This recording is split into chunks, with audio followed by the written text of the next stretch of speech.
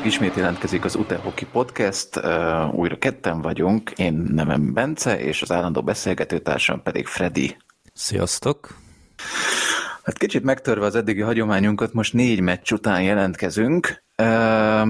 Hát az előző adásnak a végén ott volt egy fogadalmunk, vagy hát nem fogadalmunk, de elvárásunk tulajdonképpen, hogy hány pontot szeretnénk ezen a 4 meccsen. Nem feltétlenül igazolódott be. És hát azt hiszem, hogy a mai alkalommal lesz is mit kibeszélni, szóval most még nem is ígérünk rövid adást, mert ez valószínűleg egy kicsit hosszabb lesz, mint szokott lenni. Hát én emlékszem, hogy a legelső meccs előtt már volt jó pár témánk. Igen. Hát van egy-két színes ilyen kis hírünk, amit már biztos hallottatok, de azért a saját kommentárunkat még hozzáfűznénk itt a meccsek kibeszélői előtt. Úgyhogy hát kezdjük is ezekkel. Talán időrendi sorrendben először is elkészült a Magyar Kupa második fordulójának a sorsolása. Ugye itt összesen 3 forduló lesz majd a 4-es döntő előtt, oda-vissza meccsek vannak minden párosításban, és hát az első fordulóban már érintett volt valamilyen szinten a lila-fehér szakosztály, hiszen a Jégkorong Akadémia itt már sikerrel megvívott egy fordulót, és hát a második forduló egyik párosítása az pedig úgy néz ki, hogy UTE, Újpesti Jégkorong Akadémia. Vicc, de tényleg, szóval ezen már röhögni se lehet. És ezt elképzelni nem tudom, hogy amikor ezt így kisorsolták, ők nem érezték-e kínosnak. Igen. Mert van ilyen, hogy azt hiszem irányított sorsolásnak hívják, tehát pont emiatt van az, hogy a focinál, és ez lesz kb. Az első példa, hogy én focival jövök elő, mert annyira nem értek hozzá, de ott is az van, hogy a Bajnokok Ligájában azt hiszem csoportonként nem találkozhatnak ugyanabból az országból csapatok, nem? Ezt jól mondod, igen. De hát itt, amikor sokkal kisebb a választék, és sokkal könnyebben megoldható lenne, miért nem csinálják azt, hogy oké, akkor kezdjük az Újpesttel, na hát az Újpestet sorsoltuk ki ellenük, na hát akkor próbáljuk újra, na hát kisorsoltuk a Dunaújvárost, akkor legyen ez. Most ez mi? Tehát ez teljes nonsens. Tehát ennek az egész kupának aminek egyébként túl magas értéke eddig se volt. Hát a győztes számára azért mindig volt, tehát ez mindig, ha mi lennénk a győztesek, akkor valószínűleg nem ezt mondanánk. Jó, hát nyilván, de nem, szóval ez méltatlan. Igen, hát ez az irányított sorsolás, ez nem lenne hülyeség, hiszen bár most már névileg nem ugyanaz a két együttes, vagy hogy mondjam, tehát most már a BJAHC, ex-MAC, ők kerültek együtt a MAC ikonokkal, tehát lesz egy ilyen párharc is, ahol jó, legalább ott nincs átjárás ugye a két csapat keretek között, mint nálunk a junioroknál, de azért ez is leginkább, tehát, vagy legalábbis furán veszi ki magát, mert igen, tehát most november 16-án és 22-én lesz ez a 2 meccs, pontosabb időpontot még itt a rögzítéskor nem tudunk, hogy mikor lesz, de őszintén valaki gondolja azt, hogy húha, na hát erre most így kimennék? De ez egy teljes jogos dolog, hogy ugye a szövetségnek az lenne a dolga, hogy a sportot népszerűsítse. És erre tényleg ki fog kimenni. Te pazarolnál erre egy odautazást, hogy megnézz egy még csak nem is edzőmeccset, mert egy edzést, nem edzőmeccset, egy edzést, mert ez semmi más nem jöhet ki ebből, mint hogy a felnőttek nyernek, mert őszintén, tehát még ha nem is mondják ki, a juniorok pontosan tudják, hogy na hát őt nem szabad leütközni, mert azért mégse hiányozzon, meg stb. Tehát ez vicc. Tehát már csak, érted, ott van minden mezen a tipmix, hogy lehet egy ilyenbe beleállni, miközben a sportfogadást reklámozzák itt. Tehát már csak ebből a szempontból is kifejezetten káros ez a döntés, és én nem is akarom megnézni. Hát, kimenni, ez nem hiszem, hogy ki fogok rámenni, bár ugye ez itt a válogatott szünet után lesz, szóval nagy lesz a hoki éjség, de nem keltette fel az érdeklődésemet. Annyiban még az irányított sorsolásra azért visszatérnék, hogy nekem úgy tűnik, hogy bár ugye, tehát hogy erről is csak egy hír jelent meg, hogy már megtörtént a sorsolás, tehát semmi ilyesmi, hogy ezt nem tudom, YouTube-on élőben közvetítenék, vagy bármi ilyesmi, vagy hogy egy hír előtte, hogy na most lesz a sorsolás, ezt így utólag tudtuk meg, oké. Viszont annyiban szerintem irányított sorsolás lehetett, hogy azok a csapatok, akik az első fordulóból jutottak tovább, kiegészülve talán a FEHA 19-en, mert ők, mint hogyha nem játszottak volna az első körben, őket húzták a nagy csapatokhoz, tehát hozzánk az FTC, a DVTK, meg az XMAT csapatához. Azt tehát tudom. ebből így irányított sorsolás lehet, de tehát, hogy azt igen, vágom, de még így is volt másik 3 csapat. Persze, tehát ezt meg lehetett volna oldani.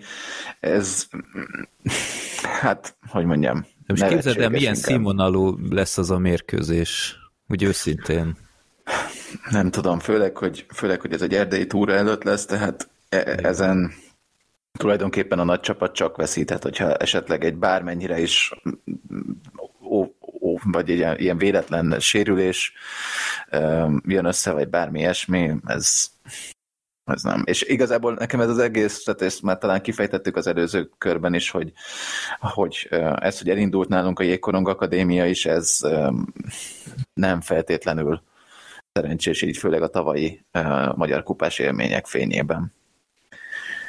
És erről biztos, hogy beszéltünk a múltkori adásban, de hogy ugye amikor most sok sérültünk volt, akkor pont, hogyha akkor lett volna kupameccsünk, akkor mivel nagyon sok játékosunk már be volt nevezve a Jégkorong Akadémiában is, magyar kupameccsre tulajdonképpen alig tudtunk volna kiállni.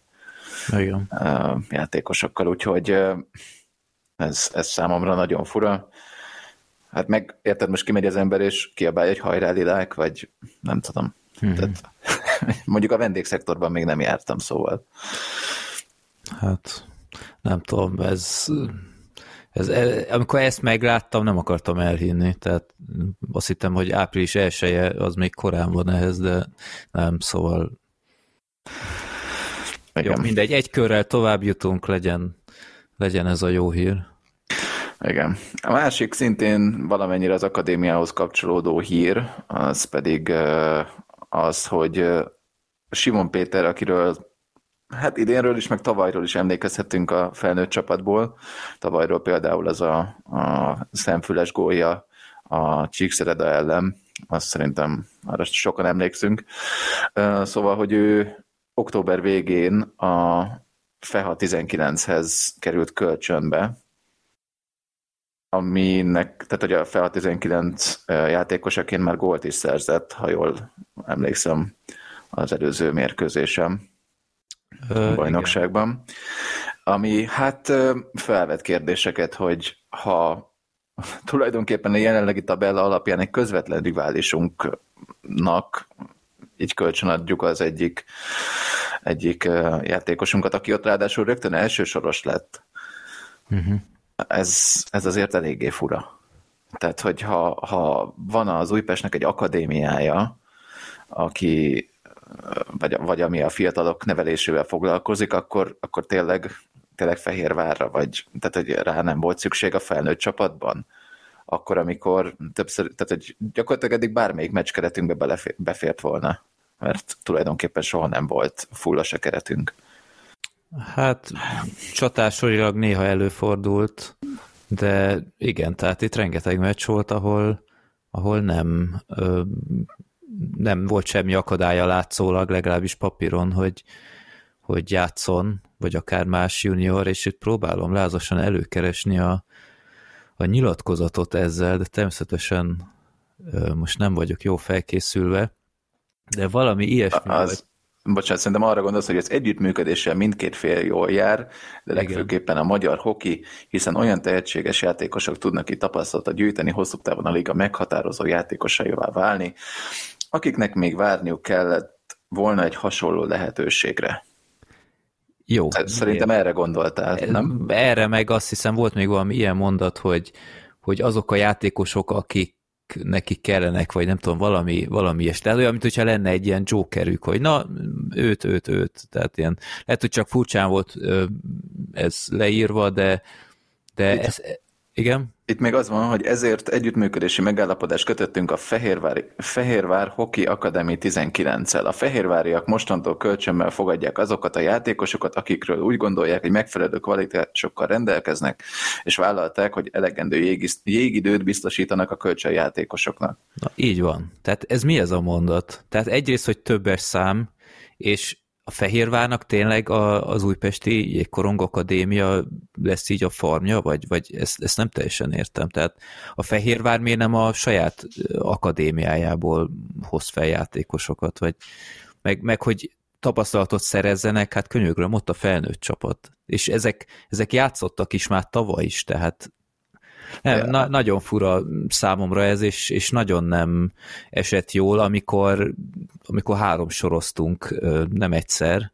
az előző időszakban is, és közben meg Fehérváron elsősoros gólt is lő. Hát és ráadásul most előkerestem, mert rém lett valami, hogy szeptember végén a FEHA 19 a Vasassal is kötött egy ilyen együttműködési megállapodást, és itt is az utánpótlásról van szó tulajdonképpen, hogy a Vasas utánpótlásból mehetnek Fehérvárra játékosok. Tehát, hogy oké, annyi csapattal kötnek ilyen megállapodást, amennyivel akarnak. Ugye ezt a DVTK fejlesztette talán a legmagasabb szintre pár évvel ezelőtt. Ja. De tehát, hogy ez nagyon fura, hogy tényleg Újpesti Jégkorong Akadémiás kölcsön kell adni, mert nem kap elég lehetőséget. Tehát itt valaminek akkor vagy a háttérben van, vagy valami, vagy nem tudom, ez nagyon fura. Hát még elvileg kölcsönszerződés, tehát persze nem tudjuk a részleteket, tehát abból kiindulva, hogy annó például a Kisdani hogy jött hozzánk kölcsönbe, aztán egyből vissza is rendelték. Lehet, hogy itt is ez van, nem tudom, de hogy egyáltalán erre sor kerül, az számomra nagyon fura. Lehet, hogy tökéletes okok vannak erre, de miközben látjuk, hogy a felnőtt keretben bőven lenne hely, közben meg kölcsönbe elmennek. Elmegy egy játékos, és ki tudja, lesz a másik is. Ja, fura. Nem tudtam ezt hová tenni, bevallom őszintén. Főleg az időzítés az pláne nem esett jól, mert hogyha érted, 5 meccses győzelmi szériában leszünk, vagy lennénk, akkor mondom, oké, így is fura, de az, hogy komolyan egy vereségszéria kellős közepén egy ilyet, Hát igen, és ráadásul úgy, hogy érted, ott egyből az első sorba kerül, tehát valamit láttak benne. Igen. Na mindegy, hát ez fura volt, igen. Tulajdonképpen most akkor egy ideig, azt se tudjuk, hogy meddig tart ugye a kölcsönszerződés, de valószínűleg tudom, hogy következő időszakban nem számíthatunk a Fehérmezben a Simon Petire. Sokkal érdekesebb lesz például, hogy akkor most pénteken például ellenünk is pályára fog lépni. Úristen, még bele se gondoltam. Ja, az jó lesz. Márkus kivédi a szemünket, és Simon Peti lövi a gólokat. Na ez... Mintha nem lenne épp elég bajunk Fehérváron minden alkalommal. Ja. Jó, hát szerintem akkor rátérhetünk a meccsekre viszont, ha neked sincsen más így előjáróban. Hát még annyit, hogy akkor még mindig Virág Csaba az edző, mert ez sem volt feltétlen egy életbiztosítás. Hát legutóbb ugye kifejtettük erre a véleményünket, és miután most az első meccs, amiről beszélünk, az UTE-DAB lesz, aminek tudjuk, hogy lett vége, és utána majd egy hétig megint nem volt meccs. Én már akkor is azt hittem, hogy na, akkor most lépni kell, de nincs semmi lépés ez ügyben. Igen, hát a helyzet változatlan ebből a szempontból. Ezzel kapcsolatban majd a Fradi meccsen, amikor beszélünk arról, akkor majd erről én majd szeretnék beszélni egy pár szót. Jó, akkor viszont egyelőre térjünk rá az UTE-DAB meccsre, ami október 21-én volt, végeredmény 1-2. 388 néző látta a jegyzőkönyv szerint a mérkőzést a helyszínen, ami, hát, hogy mondjam, korrelál azzal, hogy milyen teljesítmény nyújt a csapat, vagy nyújtott, akkor milyen szériában volt a csapatunk éppen. Lövések száma 41-22, ami viszont a játékképét nem teljes mértékben tükrözte szerintem. És ja, igen, bocsánat, még a nézőszámokhoz szerintem ez nem titok, hogy kicsit utána kérdeztem, hogy mégis mi alapján történik itt a nézőszámoknak a jegyzőkönyvbeírása, és hát tulajdonképpen az Újpestben hokizó és így ingyen jeggyel bejövő gyerekek, ők nem számítanak be így a nézőszámba, hanem csak a fizető vendégek és a tiszteletjegyesek. Úgyhogy ez talán indokolhatja azt, hogy bár úgy tűnik, hogy a lelátón így többen vagyunk, de aztán a jegyzőkönyvben mégis egy ilyen fura szám kerül. Uh-huh. Hát itt viszont felvett kérdést, hogy amikor volt azt hiszem, melyik meccsen volt, a Gyergyós meccsen, amikor átmehettek a foci meccsről az emberek, aha, hogy akkor az most hogy számított bele, mert ott is látszólag többen voltak, de... Hát ott bekerült egy 876-os nézőszám, nem tudom, ennek megmondom őszintén, nem kérdeztem utána, de az a 876, az nem, hát ilyen 1000 körülinek tippeltem volna. Tehát úgy korrekt módon tele volt mind a két oldal. Meg a vendégszektor, hát az teltházas volt. Ja. Szokás szerint egyébként a Gyergyónál. Jó, szóval visszatérve Utedab, hát nem szívesen beszélek erről a meccsről, mert még mindig egy kicsit ilyen PTSD-n van tőle. Hát régen is volt, meg hát annyit én felírtam, hogy ugye nagyon sok visszatérő volt, tehát itt ugye elég nagy problémák voltak keretileg, de erre a meccsre gyakorlatilag mindenki visszatért, kivéve a Hentonen meg a Järvinen, aki azóta sincs. Meg ezen a meccsen volt a Kahoot korszak, tehát itt már azóta egyre többször van szünetben is Kahoot, úgyhogy gyakorlatilag előjött az, amit mondtunk, hogy tök jók lennének az ilyenek, úgyhogy ezúton is köszönjük, mert tényleg jók ezek. Igen, és igen. Nem, csak hát ezzel kapcsolatban, tehát hogy igen, ezek nagyon jók, ezek a Kahoot kvízek, és ez hogy mondjam, itt is tegnap is volt, tegnapi meccsen is 60 játékos, vagy ilyesmi, és tök jók voltak, változatosak voltak a feladványok. Igen, de én nem is tudtam, hogy van ilyen, hogy például sorrendbe kell rakni dolgokat, tehát én ezzel a Kahoottal tényleg csak így meccseken ismerkedtem. Úgyhogy tényleg jó pofa kérdések vannak, jobbak, mint Fehérváron voltak legutóbb. Igen, úgyhogy... Mondjuk ez is inkább a hazaiaknak kedvez, tehát vendégszurkolóknak elég nehéz dolguk van, de hát az legyen az ő bajuk. Így van, de ez egy tök jó kezdeményezés, meg az is tök jó, hogy ott a Hajdú Dani bemondja a harmadszünetekben a másik meccseknek az eredményét, hogyha esetleg valaki nem tudná, illetve amikor még ott elkezdődik a meccs előtti jégfelújítás, akkor is egy ilyen kis bevezetőt elmond, ezek tök jók, vagy nem tudom, hozzátesznek a meccs élményhez szerintem. Igen, abszolút. Úgyhogy ez tök jó. Jó, tehát akkor Hentonen meg Järvinen nem volt, és hát egy rendkívül gyenge találkozó volt, véleményem szerint, tehát mindkét oldalról. Azt hiszem ez volt az a meccs, amit mondott a Virág Csaba, hogy visszakérni a pénzt? Igen, itt ment akik egyet váltottak a meccsre, azoknak a helyében talán még a pénzemet is visszakérném. De miért a nézőnek kell? Tehát akkor a klub vonja azt, hogy oké.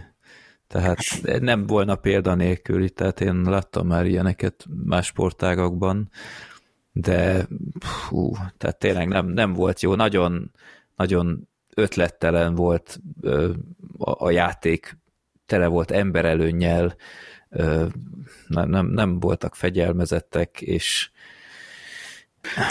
nem, tehát tényleg, miközben néztem, így végig az volt a fejemben, hogy én ezt a meccset már láttam egyszer.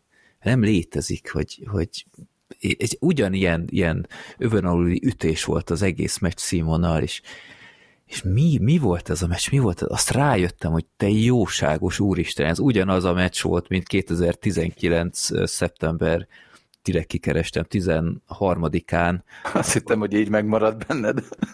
Nem, azért annyira nem. Az évet még talán eltaláltam volna, de volt az a szezonnyitó meccsünk a Hockey Klub ellen, ahol 1-2-re kikaptunk, szintén úgy, mint az Újváros ellen, és ott is az volt, hogy nagyon sok ideig 1-1, pocsék színvonal, de végig ott volt, hogy a vendég valahogy összekapar még egy találatot a vége előtt, és hát pont így volt, és mondom, ez nem létezik. Tehát én azt a meccset végképp nem akartam újra átélni, és hát tessék, sikerült. Főleg azok után, hogy milyen szériába voltunk, és úgymond az acélbikák egy kiváló ellenfél lett volna, hogy tényleg elkezdjünk valami győzelmi szériát, és ahhoz képest még rosszabbul játszottunk. Tehát, nem tudom, emlékszel-e az emberelőnyös játékunkra? Hát én azt hittem, felrobban a fejem. Hát nem igazán emlékszem, mert nem volt. De volt, Bence. Hát amikor háromszor próbáltuk egymás után ugyanazt a figurát. Ja, emlékszel a háromszögezést? De semmi más. Semmi. Hogyha 20 percig játszunk emberelőnyben, akkor látszólag 20-szor próbáljuk meg ezt, amíg egyszer be nem megy, de hát már a második után az újvárosiak már készültek rá, és hát és hatástalanították is. Nagyon rossz volt nézni, és sok játékos nagyon alul teljesített, rengetegszer azt éreztem, hogy ott van a szabad korong, és korizgatnak. Hát pár harcot nem nagyon nyertünk a palánk mellett, főleg ezt, hogyha valaki még annyira, nem tudom, érez magában készítést, akkor vissza is nézheti a DAB második gólja, az például egy tökéletesen így elveszett, az egy megnyert korong volt, amit sikerült elveszteni a kapu mögött, kis tülekedés, és akkor utána végül betuszkolták. De én erről az egész meccsről egy dolgot írtam föl magamnak, mert arról nem tehát egy nagyon rossz érzéseket elevenít föl bennem ez a meccs. Egyedül a Kovács Alex gólja volt az, amit fölírtam magamnak, hogy azt az első harmad végén azt úgy emelte föl a rövid fölsőbe, mint amilyen higgadtsággal tavaly lőtte a büntetőket. Kicsit már ilyen pofátlan, és ez nem tudom, ilyen Kovács Alexes módon. Most már ezt is mondom, mert ezt már sokat láttuk tőle, és működik. Igen. Úgyhogy ez egy nagyon szép megmozdulás volt, de semmi más nem tudok kiemelni. Tehát ez a tornyainak volt az a szép mentése. Igen, volt neki egy olyan, hogy az talán a második harmadban volt, hogy mert tulajdonképpen 110%-os helyzetben volt az ellenfél, és a tornyai belerakta a botját, és akkor így fölé perdült a korong. Ezt is, meg még a következő meccsekről majd biztos kiemelünk még egy-két jelenetet, ezeknek a linkét megtaláljátok a írásban, illetve a Twitter oldalunkon, az Utahoki Podcastnek a Twitter oldalán rendszeresen osztunk meg ilyen tartalmakat is, úgyhogy ha még nem teszitek, akkor kövessetek minket ott is. Igen, hát amint kikerülnek a meccsek, akkor próbálok ilyen izgi pillanatokat még egyszer kiragadni, mert hát nehezen találni meg ezeket az archív felvételeket, és szerintem van elemezgetni való sok ilyennél. Meg ezen a meccsen volt az az egészen hihetetlen emberhátrányos elcserélés. Uh-huh. Úgyhogy sok ilyen rendkívül bosszantó pillanat volt. Nem, ez egy nagyon-nagyon-nagyon rossz élmény volt. Talán itt volt az, hogy a csapat körbe sem ment a nézőknél, hanem egyből az öltözőbe mentek. Hát én a múltkor ezt elmondtam Fehérváron is, hogy azért tehát azt gondolom, hogy akármilyen szarul teljesített a csapat, attól még a szurkoló kiment, és meg kell neki köszönni, tehát legalább egyszer körbekorizni, minimálisan megtapsolni az embereket, annyi szerintem jár mindenkinek, aki kimegy és megnézi ezt a meccset.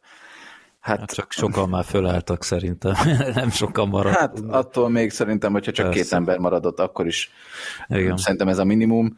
Igen. Abból azért nem csinálok titkot én sem, hogy a csokit, amit aznap este vittem, azt megettem.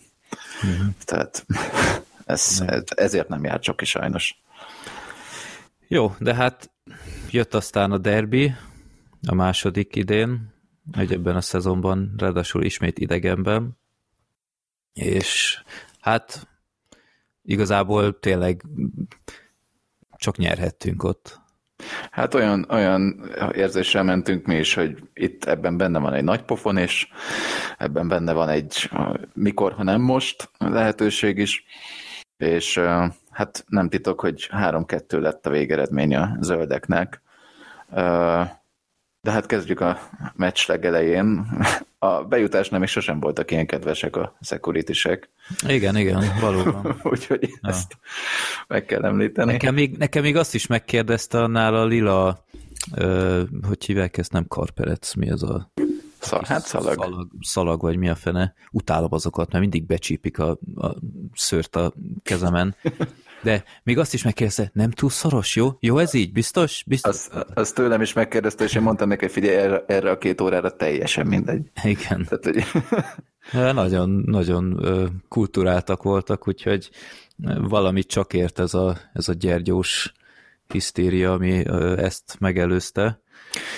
Igen, hát ide majdnem teljes kerettel tudtunk érkezni, itt a Järvi nem maradt ki, mint 7. védő, vagy hát legalábbis ez a tippem, mert előtte edzésfotókon már lehetett látni, tehát úgy tűnt, mintha egészséges lenne, és a Maxim került be védőként nevezve, így a 4. soron felül, mint támadó. Hát na ez is mi? Őt nem is láttuk sokat a jégen, vagy nem, én egy cserére emlékszem az első harmadból, hogy akkor bent volt, de amúgy nem. Hát itt az első harmadról nehéz bármit mondani. Ugye az első harmadban oda az orrunk előtt ott lőttek 3 gólt a zöldek. A 13-8-as kapura lövési arány a zöldek javára az inkább nekünk eléggé hízelgő, mert hát értékelhetetlen, vállalhatatlan, katasztrofális, és még egy pár ilyen jelzőt most gondoljon ide a kedves hallgató, tehát egyszerűen így nem hittem a szememnek. Hát még a dabos harmadoknál is rosszabb volt. Katasztrofális volt, tehát ha bárki megnézi ezt az összefoglalót, akkor azt hiszem a második gólnál egyszerűen olyan szabadon korizik be, vagy nem, lehet, hogy ez az első volt. Az első 2. Olyan szabadon koriznak el Rajna kapujáig, hogy mintha nem tudom, műjégen lennénk. Tehát konkrétan, tehát senki nem fedezi az emberét, nem voltunk hátrányban, nem, tehát tényleg, hallod, még ráért cselezni is, meg minden, meg elfektetni a Rajnát, mindezt a kapuval szemben, oldalról bemenve, elképesztő. Tehát én azt hittem, ott agyvérzést kapok, miközben nézem, és annyira motiválatlan és összeszedetlen társaság volt. Fú, én azt hittem, hogy gyerekek, tehát ebből ilyen óriási pofon lesz, ha itt valami nagyon-nagyon gyorsan nem történik. Hát így volt, az első gólról beszéltem, közben megnéztem, de a második is 2-2-ben jöttek el, tehát volt 2 védőnk, és egyszerűen a Nagy Gergő neki, nem tudom, 5 méteres körzetében nem volt senki. Hát pedig másfelé mennek, tehát... Létszámban egyszerűen megvoltunk, de nem tudom, tehát teljesen, mintha nem lettünk volna ott a pályán. És tehát egy 3-0 után végül egész jól fölálltunk, és szorossá tettük ezt a mérkőzést, vagy legalábbis eredmény szempontjából, de azért ez nagyon-nagyon nem volt rendben. Hát aztán ugye a harmadik gól, az is a Gerike lőtte, az mondjuk nem tudom, tehát -2-ben voltunk, tehát ott annyira nem akarok senkit kiemelni, hogy nem mozgott, meg blokkolt, mert érted, ha neki áll blokkolni, akkor meg a társ maradt tök üresen, úgyhogy azt jól el is találta. Közelről jött, szerintem az ilyen oké, tehát hogy az egy vállalható gól. Azzal nem lehet mit csinálni, hogy tényleg így eltalálja brutál erővel, de az első 2, az hallod, az U8-ban nem látsz ilyeneket szerintem. Igen. Tehát ez nagyon, nagyon rosszul esett, de aztán tényleg a második harmadtól teljesen más felfogásban jöttünk ki, és el sem akartam ezt hinni. Tehát ott kifejezetten tényleg kivédekeztünk, azt hiszem egy ember hátránnyal kezdtünk ott, és utána folyamatosan mi vettük át az uralmat, és nyomtunk, és letámadtunk, és mertünk pimaszok lenni, azt jó volt nézni, aztán szerencsére a gólok is jöttek, és aztán gyakorlatilag a végén még pehjünk is volt szerintem, hogy nem egyenlítettünk ki, mert azt hiszem, bár nekik is volt egy vasuk, azt hiszem, meg talán nekünk is, meg sok nagy helyzetet hagytunk ki, de második és harmad az szerintem kifejezetten rendben volt. Igen, de tehát, hogy nem lehet így kezdeni, és nem csak a zöldek ellen, nem lehet így kezdeni meccset, meg bármelyik harmadot nem lehet így lehozni. Én nagyon dühös voltam emiatt az egész miatt, mert egyszerűen valami itt nagyon nincsen rendben szerintem, hogyha egy csapat egy meccsen belül tud így is játszani, mint az első harmadban, meg úgy, mint az utolsó kettőben. És tökre, tehát hogy szeretném azt mondani, hogy mert voltak azért szerintem itt kétes bírói ítéletek, akár csak azok miatt, amik miatt kettős ember hátrányba kerültünk, de kurvára nem ezen ment el. Tehát, nagyon egyszerű lenne erre fogni, de egyszerűen nem ezen múlt, hanem egyszerűen azon, hogy nem voltunk ott a jégen. És akkor tehát ez elfogadhatatlan. Ez a fajta hullámzó játék, és hiába mutatja meg itt a második kétharmadban az Újpest, hogy milyen potenciál van benne, hogyha egyszerűen ilyen hullámzó a játék, ez itt valami nem oké. Szerintem. Főleg a meccs elején, tehát ha egy csapat nagyon vezet, aztán belenyugszik az eredménybe, ott talán még azt pszichológiailag el is tudom fogadni, hogy oké, akkor most kicsit tartalékolunk, hogy valami, de hogy miért akkor kezdünk el tényleg beleállni, amikor már rohadt nagy hátrányba vagyunk. Oké, hogy volt még 2/3 idő, de nem tudom, ez számomra mindig is egy rejtély volt. Nem voltam soha profi sportoló, nem tudom, hogy megy ez, de így elméletben nem áll nekem ez össze, de igen, szóval a küzdéssel aztán a második harmadtól nem volt tényleg probléma. Nekem az nagyon tetszett, hogy amit mi nem is nagyon láttam még ebben a szezonban, hogy folyamatosan pressing alatt tartottuk őket, tehát így letámadtuk, hibákba kényszerítettük őket, ez működött, tehát a Fradi az láthatóan zavarba jött ettől, lehet, hogy pont ők hitték már azt, hogy na hát ezek nem tudom, alig bírnak korizni, mi a fene van itt, elintézzük őket, és akkor belenyugodtak az eredménybe, és nagyon tetszett, hogy vissza tudtunk jönni. Rajna is kifejezetten jól játszott ezen a meccsen, a gólokról nem tehetett. Igen, az ott oké, tehát, hogy itt letámadtunk valóban, és tudtuk nyomás alá helyezni a zöldeket, de azért volt nagyon kár az első harmadért, mert ez nem volt egy verhetetlen csapat itt az ellenfelünk, tehát ők is egy szar sorozatból jöttek emlékeim szerint, igen. És ha valamikor, akkor most simán el lehetett volna hozni pontokat a tüskéből. Igen. És ez nagyon bosszantó volt, mert itt tulajdonképpen egész végig csak az eredmény után rohantunk. Valóban. Meg tényleg ez az egész keret, amit szóvá tettünk, tehát az, hogy 3 sorunk van, és aztán a negyedikbe berakjuk a Maximot, aki ismétlem 16 éves, és lelkesen követi a Twitter csatornánkat, úgyhogy innen is üdvözöljük őt, de hogy őt berakják védőnek, egyszemvédőnek, miért? Tehát itt korábban voltak junioros védőink, akkor már miért nem? Ha egyszemvédőt akarunk nevezni, miért egy 16 éves csatárt nevezünk védőnek? Nem áll össze egész egyszerűen, és akkor... Hát gondolom, hogyha valaki kiesne a negyedik sorból, vagy mit tudom én, a harmadikból, akkor oda be tudnák rakni. Jó, de... meccs közben, de nem értem. Akkor legyen plusz egy csatár és plusz egy védő az ilyen esetekre, vagy... Tehát... Az látszódik, hogy ez nálunk koncepció, hogy 3 védőnél, ha a fene teszik, akkor se, vagy 6 védőnél, akkor se nevezünk többet. Nem, mintha olyan nagyon sokkal több lenne, de tehát, hogy ez látszik, hogy nálunk ez koncepció, hogy 3 védőpárral játszunk. Igen. Az, hogy miért nem neveznek juniorokat, azért, mert ez a... És hogyha visszajön a Jervinen, akkor a Balázsi nem lenne 7. védő, hanem nem lenne benne a keretben. Figyeld meg. Hát én most itt élek a gyanúperrel egyébként, hogy a Jervinen egészséges, csak egyszerűen vagy nincs olyan formában, vagy nem tudom, teljesítménye alapján, hogy mondjam, egyik miatt se lennék meglepve, ha azért maradt volna ki. Mert a Fradi meccs előtt láttuk az edzésképeken, hogy ott volt. Uh-huh. Úgyhogy, vagy lehet, hogy nem tudom, milyen betegsége volt, de hogy lehet, hogy abból lábadozik még, csak már tud edzeni. Tehát, hogy szerintem ő inkább ilyen taktikai okok miatt maradhatott ki, de Jó, ne konspiráljunk. Igen. Minden esetre.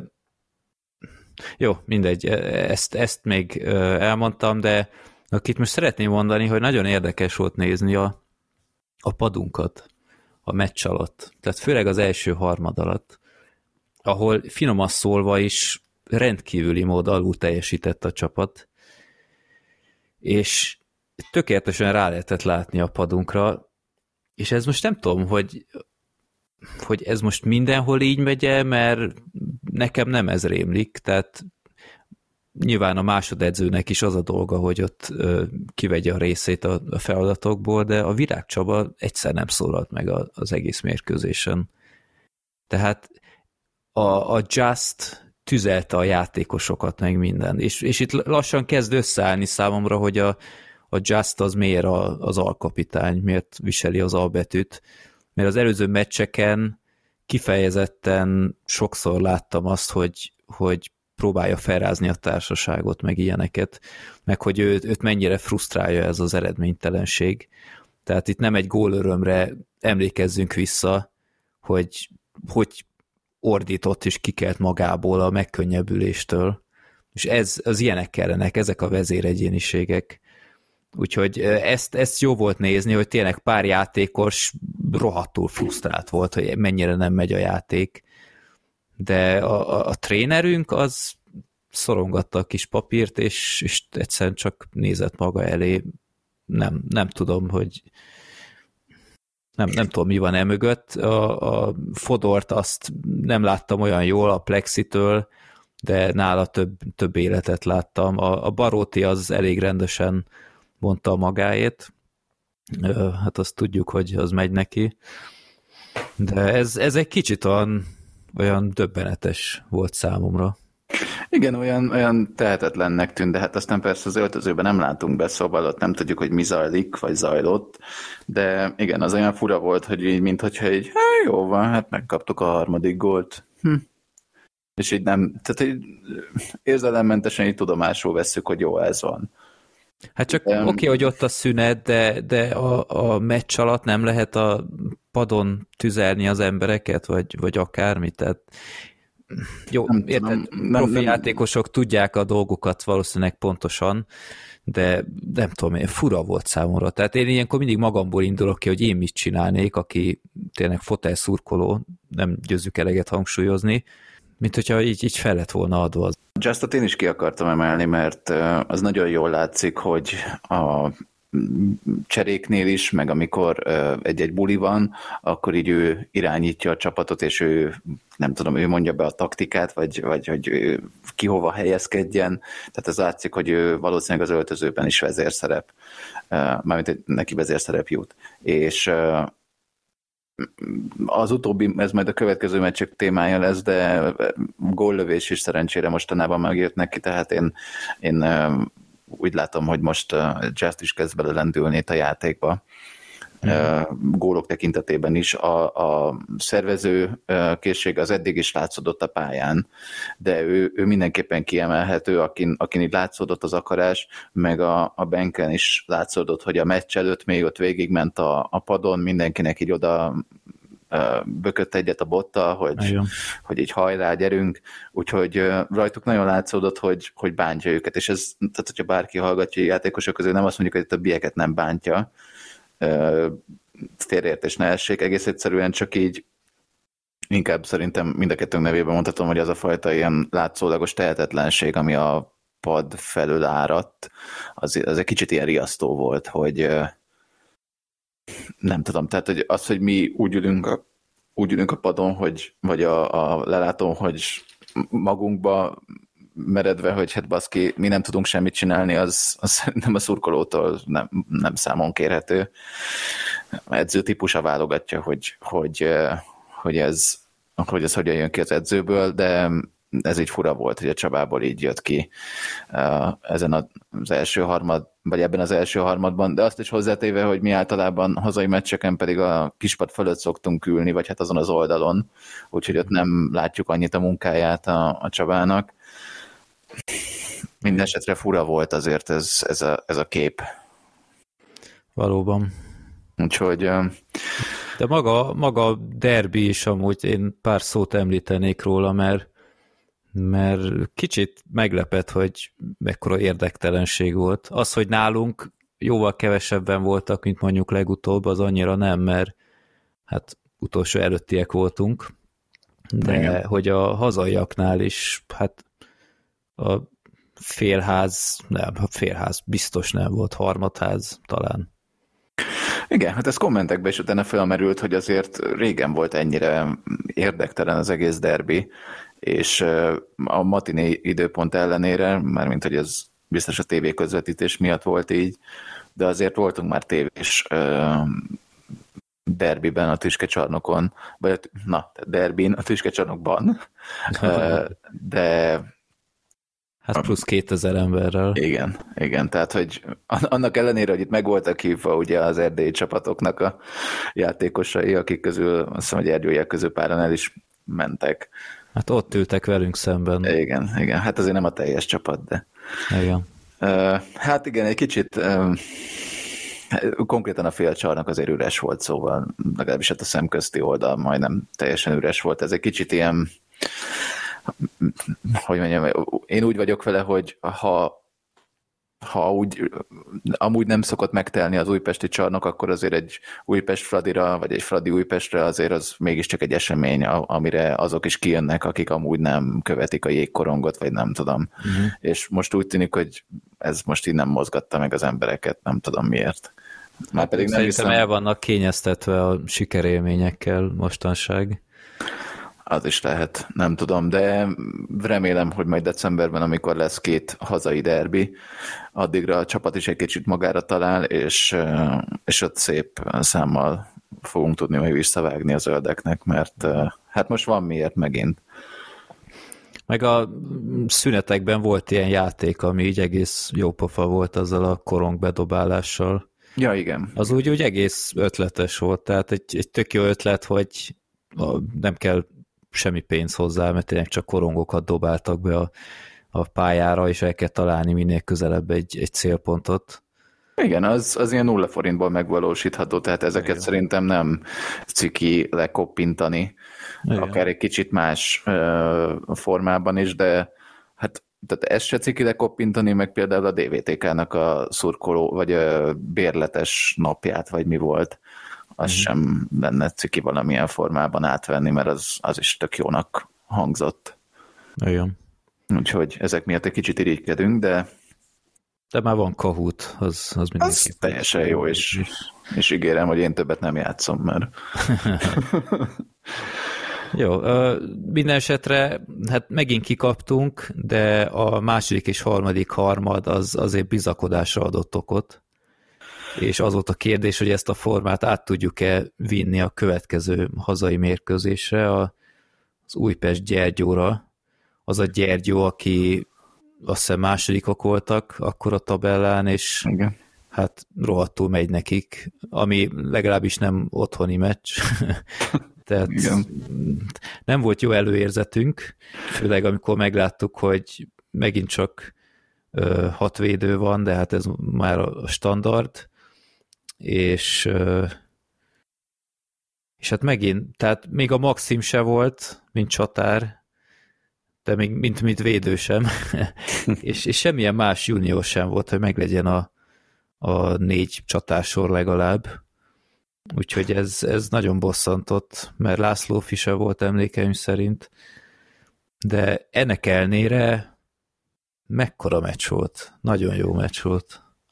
Igen, hát emiatt ennek nagyon örülök, hogy ezt a helyszínről néztem végig, és szép, mint azt előbb már megbeszéltük, azért szép nagy nézőszám volt, ugye itt volt az akció, hogy pont a meccs előtt volt, vagy ért véget a foci meccs, azt hiszem Újpest Puskás Akadémia volt, vagy nem tudom mi, és onnan, aki oda jegyet váltott, az ingyen átjöhetett a hoki meccsre is, ami egy tök jó kezdeményezés igazából, mert hát voltak nagyon sokan olyanok, akik látszódott, hogy nem szoktak hokira jönni, de ez egy jó választás volt, tehát én azt gondolom, hogy itt nagy győzelmet arattunk, és ez a csapatunk, ez mintha tavalyi csapat lett volna.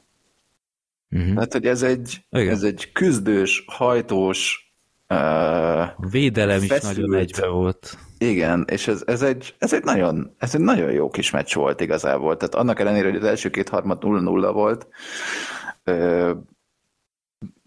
nagy helyzetek is voltak, volt szerencsénk is hátul, amikor egy palánkról visszapattanó, ez egy kicsit megtréfálta a Rajnát, és ott a gyergyóiak túlcifrázták, de szerintem ez nagyon kellett már nekünk, és jó volt, hogy ezt a meccset látta ilyen sok szurkoló.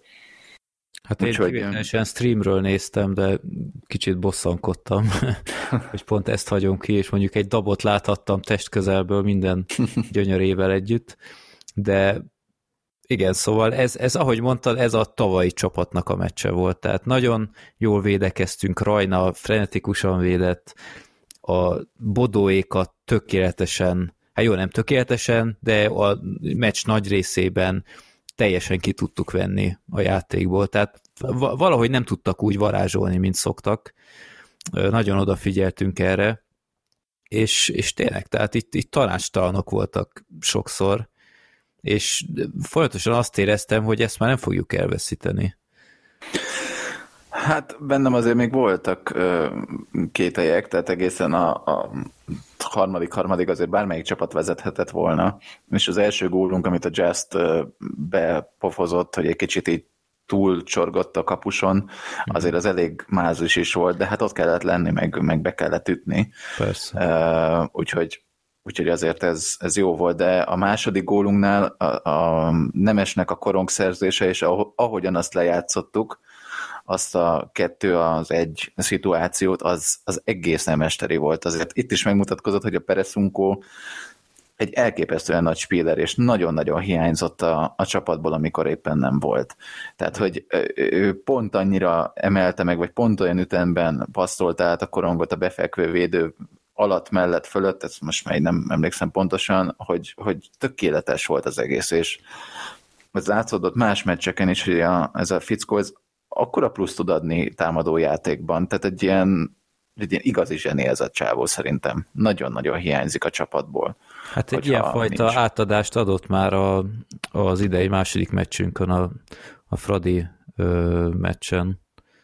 Ugye a Bank lőtte be, azt hiszem, az is hasonló volt, de tényleg nagyon, nagyon ügyesen lopta el Nemes a korongot, és végigvitte. Nem tudom, én a végén éreztem, hogy ez már meg lesz valahogy. A Gyergyó nem törte szanaszét magát, mert szerintem úgy voltak vele, hogy hoztak már épp elég pontot, akkor ez most így alakult. De tényleg jó volt látni ezt, nagyon. Hát meg jó volt látni a játékosokon azt a felszabadultságot, amit itt az előbb is beszéltünk a Jazznál például, hogy amikor gólt szerzett, akkor nem tudom, mint egy ilyen gát szakadt volna át benne, hogy na végre. És igen, mi is így voltunk vele, hogy na végre. És nagyon, nagyon, nagyon kellett ez a Rajnának a shutoutja, nagyon kellett. Valóban. Úgyhogy több ilyen meccset szeretnénk látni, mert akkora tavalyi flashback volt sok szempontból. Igen. És akkor ez azt is jelentette, hogy gyakorlatilag már 5 jó harmadunk volt, mert itt végre valahára minden harmad jó volt. Tehát itt senki nem lógott ki, úgyhogy én bíztam benne, hogy akkor most jön ez a Brassó meccs, akkor talán, hogyha ezt is jól kezdjük, akkor kijöttünk ebből a rohadt gödörből.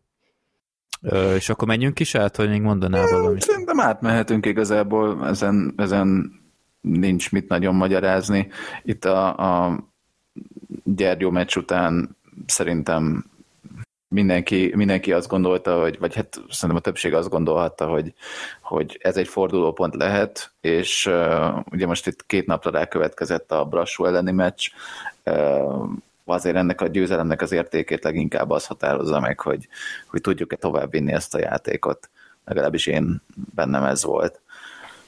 Aztán hát jött is ez a Halloween-i Gyergyó meccs, aminek a körítéséhez, tehát hogy itt is volt Kahoot kvízjáték, és jelmezverseny, ami azért szerintem egy tök jó kezdeményezés, bár nem volt nagyon reklámozva, de azért így is sok gyerek ment jelmezben. Én csodálkoztam is, mert én ott kicsit késve érkeztem, és konkrétan egy beöltözött gyereket nem láttam, úgyhogy nem tudom, hogy mindenki levette a jelmezt, vagy lemosta magáról, de utólag láttam én is, hogy azért voltak elég vad kompozíciók. Igen, de hát ez tök jó szerintem. Egy kicsit nagyobb hype-ot csinálnak neki, akkor ez jó lehetett volna, mert csomó ideig csak így ez a Halloween-i téma volt ott a meccsnél, és így nem lehetett tudni semmi részletet, de mindegy. Annak ellenére azért, nem tudom, 545-öt ír a jegyzőkönyv, hogy annyian voltunk, nem tűnt. Szerintem többnek tűnt. Vészesnek, igen. Ja. Úgyhogy igen, UTE Brassó november 1-én hosszabbításban 6-5 lett. Hát az, hogy miért lett ez hosszabbításos meccs, holott már vezettünk 3 góllal is, hát szerintem talán ez a legfőbb kérdés, vagy ez lehet a legfőbb kérdés itt nálunk is, meg az öltözőben is, nem? Hát egy rendkívül őrült mérkőzés volt, rengeteg olyan kulcspillanattal, amik összehozták ezt az őrületet. Tehát itt tényleg volt minden. Itt hány videóbírozás volt? 3, ugye? Azt hiszem 3, igen. 3 videóbírozás, drámai egyenlítés, rohadt 8 másodperccel a vége előtt. És tényleg egy gyakorlatilag megnyert meccset szórakoztunk el szerintem. Meg úgy alapból a második harmadban 2 gólt is elszórakoztunk. Tehát itt hát mi nagyon kedveljük a Filt, de hát itt azért elég furcsa dolgokat csinált. Igen, hát lő egyet, és eltörik az ütő, ilyenkor az a szabály, hogy ugye egyből el kell dobni a botot, mert vagy ami marad belőle. Vagy ami marad belőle. Ezek után ő így csodálkozik először, hogy na hát, ami jogos, mert érted, nem ebből indul ki egy játékos, de aztán mit csinál? A bot csonkkal próbálja még vezetni valahová azt a korogot, tehát én azt hittem rosszul látok. És aztán később dobja el így fáziskéséssel, de az már teljesen későn volt, tehát ott nem is csodálkoztam, hogy a bíró befújta. Aztán még valamit oda is szólt neki, és akkor kapott 2+2+10 percet. És igen. Hány másodperc, vagy 10 másodpercek később a Brassó már ki is használta. Teljesen felesleges, tehát miért kell az ilyen? És ez abszolút nem jellemző rá, tehát se az, hogy visszapofázik, én nem nagyon emlékszem, hogy ő kapott volna valaha is fegyelmit. Hát nem, ráadásul alapvetően 2 perceket sem nagyon szokott kapni. Hát idén már gyűlnek azért, de... Pont ezt akartam mondani, hogy idén, ahogy gondolom kevesebb védőnk is van, ugye 2-vel, és azt már beszéltük, hogy a Phil azért idén mintha nagyobb szerepet kapna, mert előnyös, hátrányos sorokban is föltűnt már, és lehet, hogy ennek is köszönhető az, hogy több kiállítás percet gyűjt, de ez, hogy 2+2+10-et kap, ilyenre én nem emlékszem nála. És tényleg ez, hogy még a törött bottalot megpróbált odapiszkálni, ez ilyen... Tehát, hát nevettem volna, hogyha nem éppen nálunk van ez az egész, de valójában nagyon szar meccse volt a Philnek. Ha erre is gondolok, vagy pedig hát szerintem azért könnyű sippal befújt büntetőre a hosszabbításban, amiből szerencsére nem lett gól. De... Azt hiányzott volna, hogy azzal kapjunk ki. Igen, de én nem azt kétlem, hogy ez szabálytalan volt, én azt kétlem egy kicsit, hogy ez büntető lett volna. Igen. Tehát én... Kicsit furán esett. Tehát az, mert hogyha tényleg elkampózza, akkor másképp esik az ember, mint ahogy az a játékos esett, meg végső soron szerintem rá tudott volna lőni a kapura, tehát nem azzal, mint ahogy az Alexet buktatták egy pár hete. Igen. Nem tudom, fura volt. Tehát a bírók úgy egyáltalán nem álltak a helyzet magaslatán sokszor. Nem is volt könnyű meccs, de nem sikerült megugrani ezt a lécet a bíróknak. Akár hogyha rögtön az első Brassói gólra gondolunk, ami egyébként lassítva megtekinthető az UTE Hockey Podcast Twitter csatornáján és a leírásban. Szóval, hogy ott egy Brassói játékosnak a korcsolyájáról került be a korong a hálóba. Na most ezt megadták, gól, majd utána megvideózták. és a videó alapján azt mondták, hogy itt nem volt rugó mozdulat. És egyszerűen nem tudok más látni ebben, mint rugó mozdulatot. Tehát, hogy kicsit olyan, egy fölfelé húzza a korcsolyáját, mint hogyha éppen a földre esni készülne, mint hogyha a védő lerántaná, de nem látok ilyen mozdulatot. Nagyon fura, hogy magától a térdére megy, tehát ilyen nagyon bizarr dolgokat csinál. Én egyébként a nézőtérről úgy láttam, mint hogyha bottal piszkálta volna be, ezért ment annyira fölfelé. Így utólag láttam ezt csak, hogy basszus, nem hogy csak korival, de tényleg határozottan ez egy rugó mozdulat. Igen, tehát ez szerintem ez egy ebből a kamerálásból, ez egy bírói hibának tűnik, de biztos nekik több kamerájuk van, vagy nem tudom, de ez nagyon fura volt, és több ilyen kétes bírói ítélet is volt, akár ott a Banknek a buktatása, nem tudom, második Brassói gól előtt. Közvetlenül előtte. Ami nem tudom, tehát arról én nem tudom megítélni, hogy ez szabálytalan-e vagy nem, mert nem tudom, ha lila szemüveggel nézem, mert pedig én azzal nézem, akkor szabálytalan természetesen, de hát ez nem jelent semmit. Nem tudom, én leginkább emiatt az első gól miatti ilyen rúgó mozdulat miatt vagyok mérges, mert szerintem ez annyira egyértelmű, hogy ezt a vaknak is kéne látni. Hát még egy bírónak. Igen, nem, furcsa. Tehát tényleg, mert az, hogy mi rugó mozdulat, az azért meghatározható szerintem, és ez egyértelmű. Nem tudom, nagyon érdekes ezt megvitatni, itt most megkérdeztünk bíróismerős, de még nem reagált az adásig, de mindenképp érdekel az ő véleménye. Elkerülhető lett volna sok ilyen, az a baj, mert ráadásul érted az első harmadban szerintem úgy el lehetett volna dönteni ezt a mérkőzést, mint a Sic. Tehát itt brutál nagy zicsereket hagytunk ki folyamatosan, nem csak az elsőben, leginkább ott, de a másodikban is, és ezt már rég el kellett volna dönteni, és hát még így is 5-2-re elhúztunk sok szép találattal, de aztán ilyen hát nem szépségdíjas gólokkal, de visszajöttek.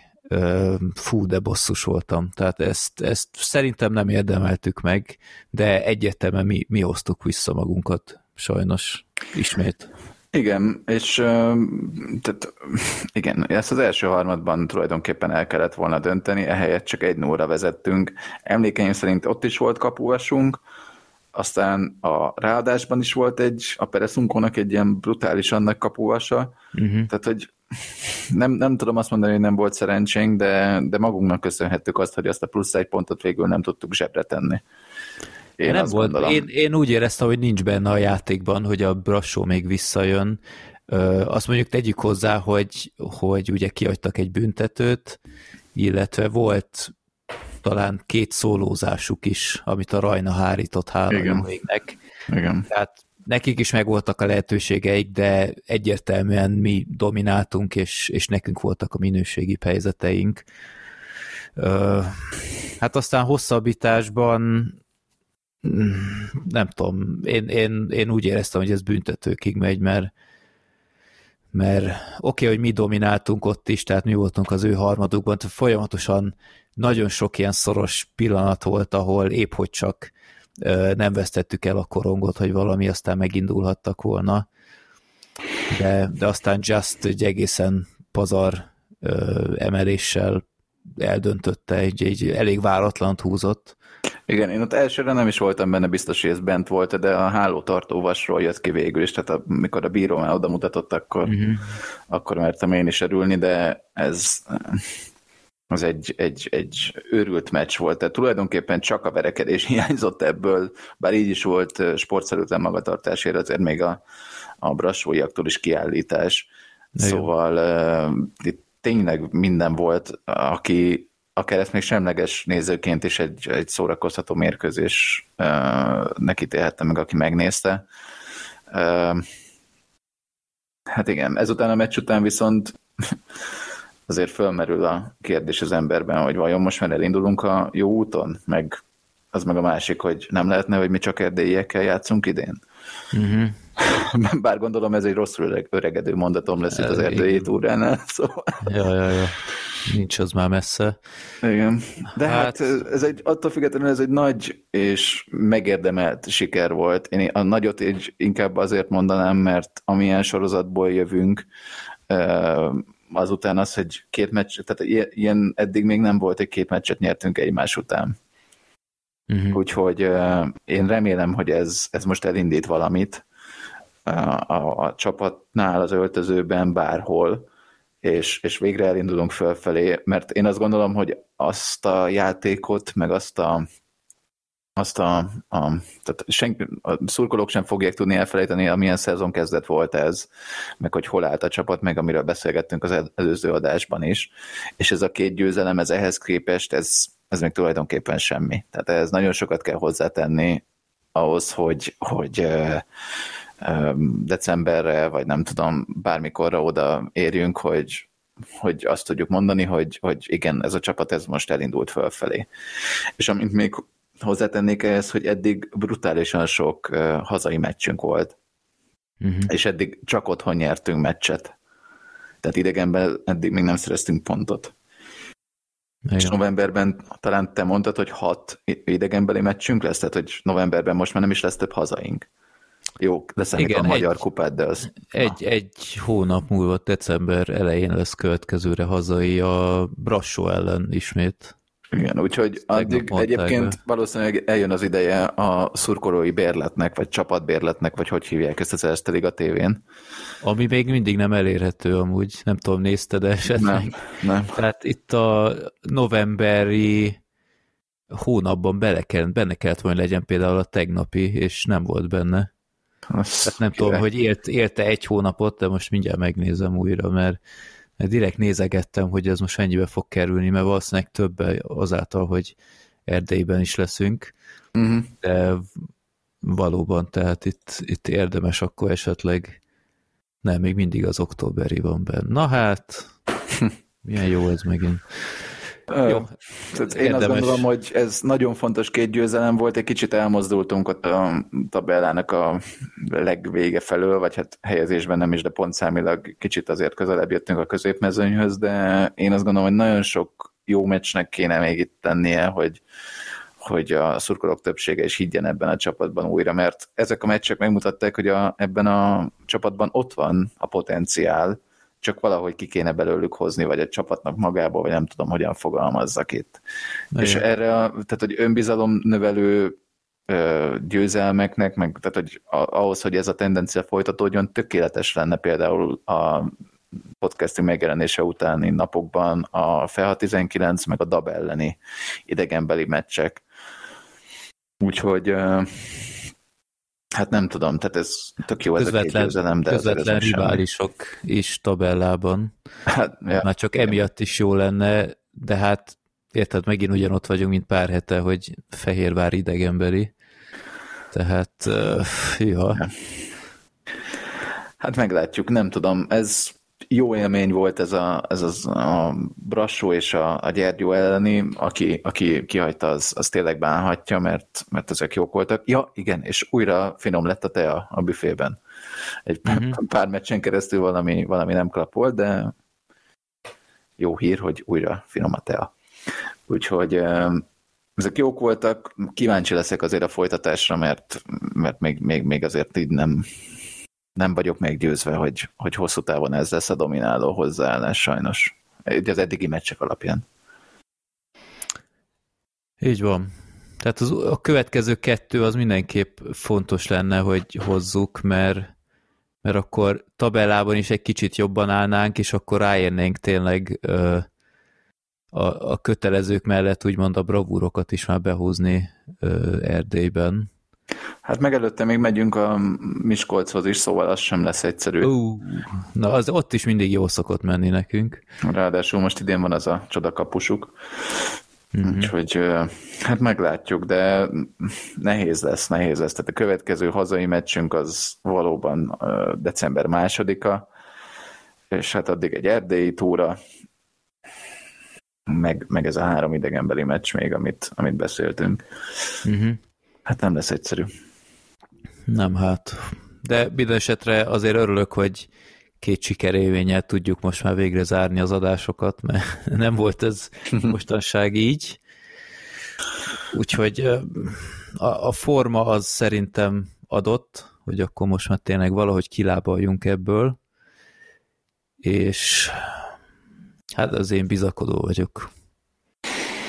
Meglátjuk. Hát én is bízom a csapatban, persze, mert meg fogom venni én is azért eddig a tévés bérletet, ha lesz. Alig várom a miskolci kommentátort. Fú, ja, aztán micsoda helyzet! Igen, várjuk, igen. Akkor hogy lesznek most meccsek? A Fehérvár ellen, utána Újváros, Igen, utána jön egy nagyobb szünet. November 4-e hét péntek, vagy az adásunk rögzítésének pénteke, az 18:30 Titánok után, utána vasárnap este 17 órától DAB után, utána jön azt hiszem a válogatott szünet, igen. És 18-án pénteken este DVTK után, majd utána 25-26-án lesz előbb Csíkszre, majd Brassó elleni idegenbeli meccsünk, majd utána egy nap szünettel hétfőn 28-án a Gyergyó után, és utána lesz majd hazai meccsünk utána. Egyébként otthon is a Brassó és a Gyergyóval találkozunk majd, úgyhogy lesz egy jó 5 meccses ilyen erdélyi csapatok elleni ezenk. Jó, én azt mondom, hogy akkor rögzítsünk még egyet a következő 2 meccs után és a szünetben. Ja. Egy rövidebbet, és akkor ne az legyen, hogy majd, nem tudom én, november végén kell emlékezni a november elejé meccsekre, de akkor az akkor jóval rövidebb lesz, mint a mostani. Igen. Úgyhogy hát bízunk benne, nézzétek a meccset, menjetek ki, ha tudtok. Én Fehérvárra biztosan nem megyek már egy jó ideig, mert már csak kavalából sem. De hát Bence, ha annyira tetszett legutóbb a meleg szendvics, akkor ne tartson vissza semmi. Igen, az nem volt rossz igazából, úgyhogy de nem, szerintem én sem megyek ezekre sajnos, mert más programok is vannak, úgyhogy most kompenzálni kell egy kicsit a család az itt a sok hazai meccs után. Úgyhogy hát ettől függetlenül azért majd megnézzük a meccset, és mindenképpen kibeszéljük majd várhatóan a jövő héten, vagy még a DVTK meccs előtt. Nem tudom, hogy neked van-e még valami, amit... Nekem már semmi nincs, akkor én azt mondom, hogy akkor legyen már ennyi elég. Írjátok meg a kommentekben, hogy ti hogy látjátok a mostani helyzetet, hogy kilábaltunk-e, vagy még ti is azt mondjátok, hogy várjuk ki a következő 2 meccset, mire ilyet mondunk. Köszönjük az eddigi hozzászólásokat is a YouTube-on. Ja, igen, azokat köszönjük szépen. Egyre többen vannak is a Twitter profilunknál is, hát megjelentek a követők szép lassan, és mindenféle színes tartalommal készülünk, továbbiakban is. Úgyhogy akkor szerintem köszönjük szépen a figyelmet. Hajrá Újpest, hajrá Lilák, és bízunk bennetek. Szeretnénk olyan szép hangulatot kitárgyalni a következő adásban. Nagy arányú győzelemmel. Hát igen, meg hogyha jó hangulatban telik, akkor a korábban beharangozott játékunkat is majd megejthetjük, de azt csak akkor, hogyha a győztes meccsről kell beszélni egy podcastben. Ennél nagyobb esély pedig nem nagyon lesz, úgyhogy... Így van. Úgyhogy köszönjük szépen akkor a figyelmet. Sziasztok, hajrá Lilák! Sziasztok!